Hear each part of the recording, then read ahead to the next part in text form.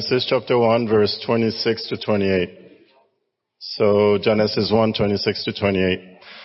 Then God said, "Let us make mankind in our image, in our likeness, so that they may rule over the fish in the sea and the birds in the sky, over the livestock and all the wild animals, and over all the creatures that move along the ground." So God created mankind in his own image. In the image of God he created them. Male and female he created them. God blessed them and said to them, "Be fruitful and increase in number. Fill the earth and subdue it. Rule over the fish in the sea and the birds in the sky and over every living creature that moves on the ground." Good morning, church. And good morning to everyone who is joining on worship online. It's a pleasure to stand before you once again. It's a pleasure to stand before you once again. Come on. Yeah. For the past 3 weeks thereabout, we have been discussing on the topic what we believe about humans. And just a little while ago, we just read what God's command to humans was from the beginning. Be fruitful and multiply. Those were God's pronouncements on humans. And if I stand there and ask us by way of hands to show how many of us have at one time or the other prayed for progress or prayed for success or prayed for just whatever nomenclature you want to use to describe an advancement, I probably will see everyone's hands up here. And on the other hand, if I ask us to show by raising our hands anyone who's prayed for failure and prayed to be a loser, Lord, please help me to be a loser. I mean, I would not. I'm pretty sure I will not get anyone. And if I do, probably will need some evaluation. Not by me, I'm not qualified to do that, but I could suggest. And so, God wants man to be fruitful and increase. And would love to look at this from a spiritual lens. The book of Hebrews, as we have it, talked about spiritual infancy, when he said, by this time you ought to be teachers, you need someone to teach you the elementary truth of God's word all over again. You need milk, not solid food. Let me break this down to everyone's understanding. It's like when you're supposed to be doing homework for grade level 12 and you're struggling to do the homework for grade level 2. No parent will be happy to have such a child. I mean, for a child that is normal, everything is okay. It's just that the child refuses to want to study, the child refuses to want to grow. The child just refuses to want to do what his or her mate does. No parent will be happy about that. So this morning, the topic of conversation we shall be discussing with ourselves is a productive Christian. It's God's intention for us as Christians to be productive. English is not my first language, so I decided to look at the compound word there, which is productive. And it tells me that what I got was achieving or getting good results. I don't know if you guys can confirm that, if that is correct. But if that is correct, if productive means getting good results, then it means that we're trying to talk about Christians who get results. Results-oriented Christians. That is what we're trying to look at this morning. Results-oriented Christians. You know, about 2 weeks ago when Jay came up to preach, he started his sermon with a question. And I know that he talked about it. And this morning we shall be asking that question, asking ourselves that question. What is God's will for you and me? Even though it has been wrapped up in the text that was just read to us. But what is God's will for you and me? Actually, we just read it in Genesis. He wants us to be fruitful and multiply. But again, does it end there? And so what does it mean to be fruitful and multiply? At that time, he was looking at it from the physical point of view. But again, as things went on, he also intended that in the spiritual point of view. And look at what we have from the book of Ecclesiastes. When the wise man Solomon talked about the duty of mankind. Fear God and keep his commandments, for this is the duty of all mankind. And so the question that we'll ask is, what are the commandments of God? There are so many commandments God has given. But what is the basic commandment of God? I think about 2 years ago we talked about evangelism. And the central theme for that was the book of Matthew chapter 28. And pretty much he said, this is it. The book of Matthew chapter 28, that's the commandments of God. He says, make disciples of all nations, baptizing them in the name of the Father and of the Son and of the Holy Spirit, and teaching them to obey everything I have commanded you. Pretty much straightforward. Boom. That is what God expects of us. That is our business on earth here. But again, let us look at what the book of 2 Timothy talked about, the commandments of God. The book of 2 Timothy was a little bit more precise about the commandment of God. It talked about preaching. It said, preach the word, be prepared in season and out of season, correct, rebuke, and encourage with great patience and careful instruction. And I want to pick up 2 words from that passage. Preach the word. What does it mean to preach the word? Do you have to stand here before and say something before the word is being preached? Well, that is one way of preaching the word. But do you know that you can preach the word without saying a word? We can preach the word by our attitude, by our conduct. You can preach the word by singing. God has blessed you with such a good voice, and you can sing very well. You never can tell the soul. That beautiful voice that you are using to glorify God will touch. But again, so much has been put into us that there's excitement that comes with knowing God, knowing the word of God and his kingdom. And when that excitement is upon us, we cannot afford to keep the word to ourselves. It's like when you achieve a milestone, you want to share your success. People at different times, they go to all kind of social media, post things that make them proud. In the same way, the word of God should be something that we should be willing to share. Just a few moments ago, we sang the hymn, Wonderful Words of God.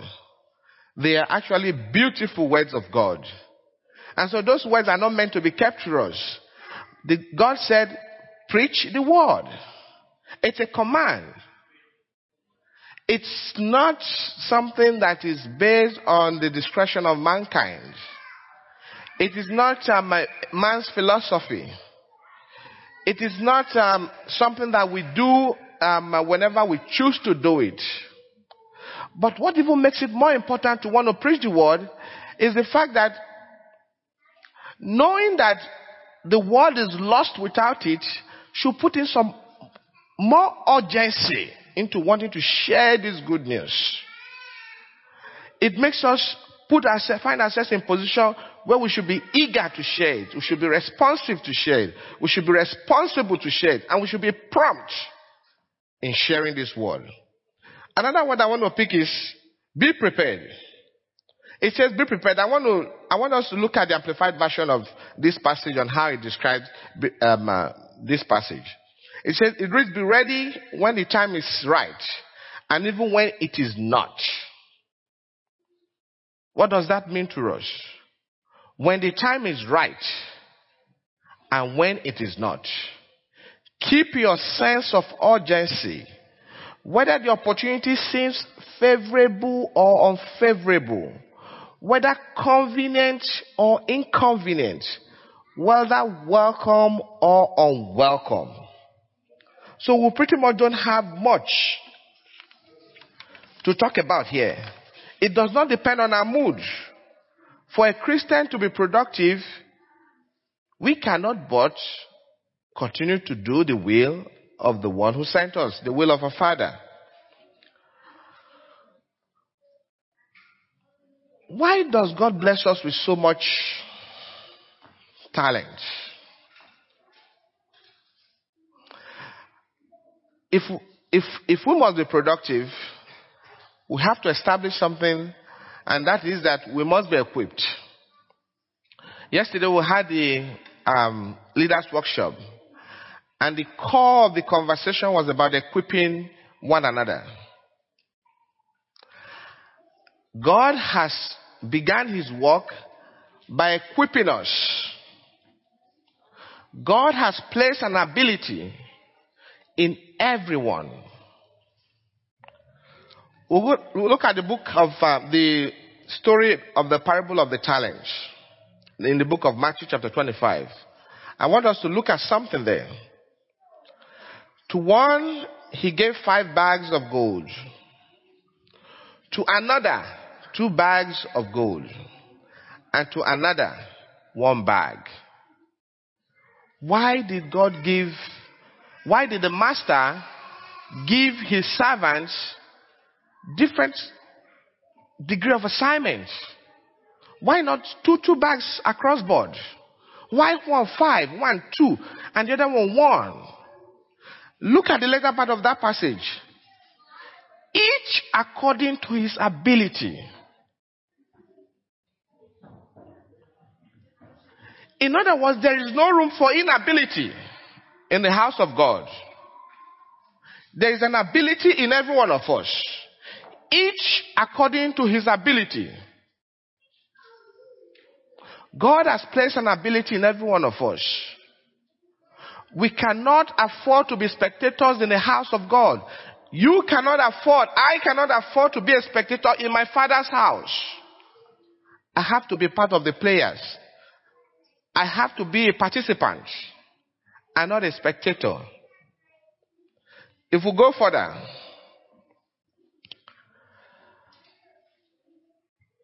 I said, God does not give to you what you cannot make use of. In other words, whatever ability God has placed in your care, God has placed it in your care because God knows that you can handle it. God has placed that ability in your care because God knows that you can handle it. The master gave that servant 1 talent, and we're going to get there, because he knows that servant can handle 1 talent. He didn't give him 2 talents. Neither did he give him 5 talents. It's okay for a co-laborer to do more than I do in the Lord's house. And vice versa. And that is why one has 5 and the other one has 2 and one has 1. And this is what is not okay. It is not okay for anyone not to do anything in the Lord's house. Because there's an ability in everyone. Everyone has something to bring to the table. There's no one who is empty. But the man who had received 1 bag went off, dug a hole in the ground and hid his master's money. That is the same thing we do. When the ability God has given to us, we fail to use it to glorify his name. We fail to use it to praise him. We fail to use it to encourage ourselves. We are behaving like that servant who took his 1 talent and dug the ground and hid it. We have not done anything different. And so, whatever it is, the ability you have in the Lord's house, I encourage us this morning, I encourage myself this morning. Let us use it to glorify him. If it is to serve, serve him. If it is to teach, teach. If it is to greet people coming into the church hall on Sunday morning and put some smile on their face, do it. If it's to pick up your phone, I'm very poor at that, and make us to follow up with those who did not show up on Sunday, that is a great ministry. Do it. If God has blessed you with a beautiful voice to sing, sing so that your God's name can be glorified. Sing so that we can be encouraged together. Sing so that we can all have a beautiful time together. Just imagine if everyone has the same voice as I do, and when we sing, can you imagine how that song will sound? But because there are folks amongst us who have very beautiful voice, God has blessed with beautiful voice, they can sing and it overshadows the voice of people like me. And we'll have a beautiful melody. And we can enjoy fellowship with one another. This is not God's way for us. I want to take us back to the book of Esther. The story of Haman, Mordecai, and Esther. I don't want to bore us with this story, but I want to emphasize on something. When Haman was able to convince the king to enact a law to eliminate the Jews, Mordecai heard about it and he sent message to Esther. For if you remain silent, he sent message to Esther. Esther was reluctant to do something because she was scared she was going to lose her life. By law, then you cannot present yourself before the king unless the king invites you. And Esther said, and Mordecai said, if you remain silent at this time, relief and deliverance for the Jews will arise from another place. Does that sound familiar? If we refuse to worship God, God can raise stones to worship him. But you and your father's family will perish. And who knows? Listen to this part. And who knows but that you have come to your royal position for such a time as this?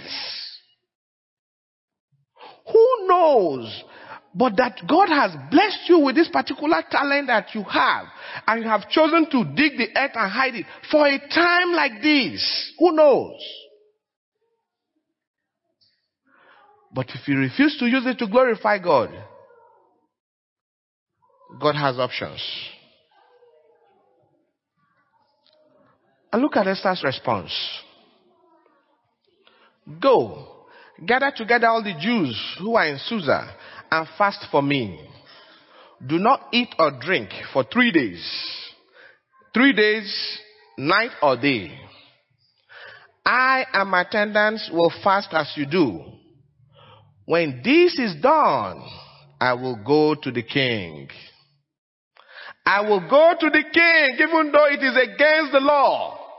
If I perish, I perish. Esther moved from a position of fear to boldness. She refused to allow herself to hide the purpose for which God has placed her in the royal house. Remember, Esther was a low-life girl, but God blessed her with beauty. And of all the women that were presented before the king, she was the one God chose. Who knows if it was for a time like this, God favored her to be in that position. And so let us ask ourselves the same question. Let us ask ourselves the same question. If we refuse to be productive as Christians, if we refuse to use what God has blessed us with to be result-oriented, what are some of the things that can prevent us from being productive? What is it? Quickly, I refer us to the parable of the sower in the book of Matthew. When one hears the message about the kingdom and does not understand it, the evil one comes and snatches away what was sown in their hearts. This is like the seed that is sown along the path. That is the pictorial view of the path. It's so dry because of the constant traffic on it. It does not have any nutrient. It cannot support life. And so, when we receive these words and we do not have understanding, the proper thing to do is to ask questions. Remember what happened on the Pentecost Day? The greatest question that was asked. Men and brethren, what shall we do? Questions can be asked so that our hearts can become fertile for the word that is sown in it. Look at the pictorial view of the rocky ground.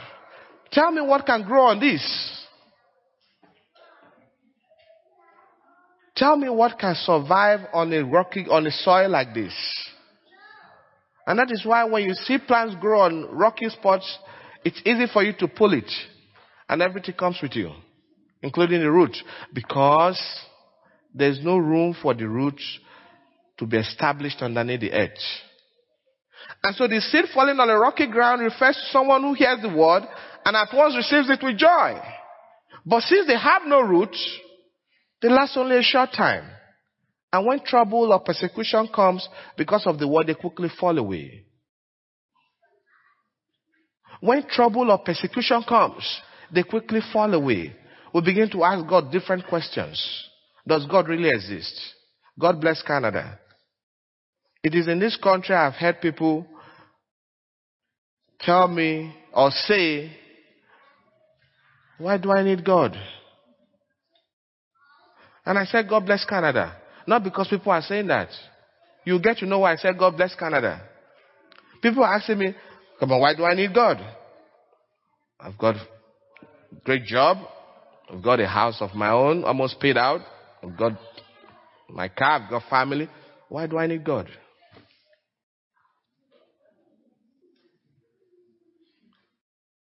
Because there's abundance in the land. And people have drifted away from the source of abundance. But the seed that falls among thorns refers to one who hears the word. But the worries of this life and the deceitfulness of the wealth choke the word, making it unfruitful. The worries of this life. What to eat, what to drink.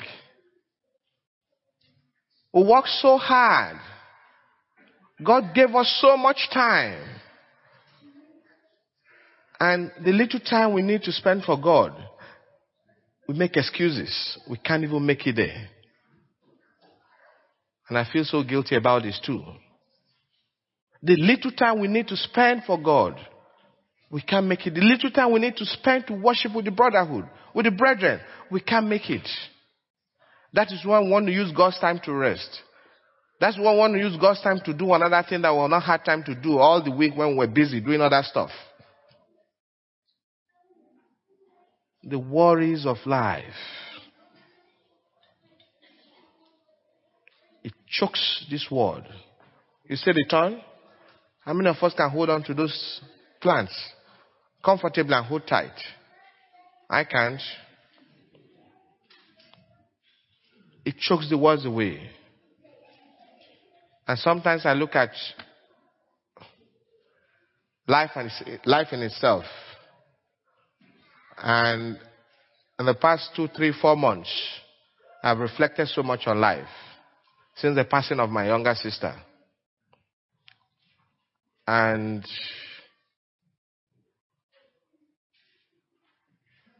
it's been a tough one. It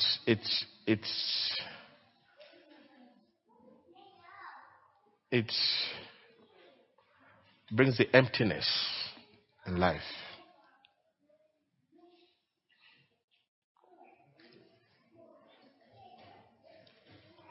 What are we busy doing? Sometimes I call on my 2 elder children some time ago, and I call on them and they tell me, Daddy, I'm busy. And she said, you don't ever tell your daddy you are busy when your daddy calls you. When your daddy calls you, you come and attend to your daddy. And after your daddy is done, you can tell your daddy you are busy. But incidentally, that is the same thing I do to my Father in heaven. That is the same thing we do. We are too busy. If you are not yet a Christian, are you too busy to seek God? Are you too busy to seek God? And if you are a Christian, are you too busy to serve God? Let us answer those questions internally. Let us internalize those questions. Are we too busy to serve God? We get ourselves carried away with the things of the world. In conclusion, the book of John chapter 15 reads that I am the true vine and my Father is the gardener. He cuts off every branch in me that bears no fruit. Remember the text message, the text we read. Be fruitful and multiply. Now I want to tie both of them together. And Jesus Christ is telling us today that any branch that does not bear fruit, the Father cuts away. We just have three choices. To be a productive Christian, to be productive Christians, to be a productive Christian. Those are the choices we have. Otherwise, the Father cuts us away. But look at, the Bible did not leave us in vacuum. He cuts, while every branch, let me take it from 2 so that I don't lose us. He cuts every branch in me that bears no fruit. While every branch that does bear fruit, he prunes so that it will be even more fruitful.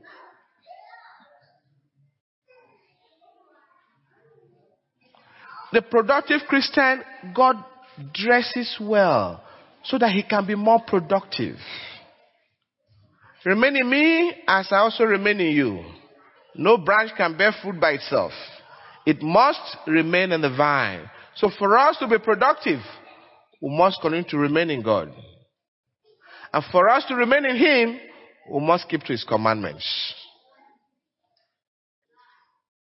Neither can you bear fruit unless you remain in me. Brethren, this morning, for us to be productive as Christians, for us to be result-oriented as Christians, we have to remain in him. That is when we can be fruitful and multiply. That is when we can make disciples of all nations. And that is when we will have the ability to teach them to obey everything that they have learned. This morning, Richard chose a song, we believe, for us to sing to close. If you need to talk, or you have questions, or you want to give your life to Christ, and you're seated in the audience, after the song, you can talk to me, or talk to any of the ministers. Jay and Miles, they are in the hall, or talk to any of the elders. Shall we rise as we take the closing song?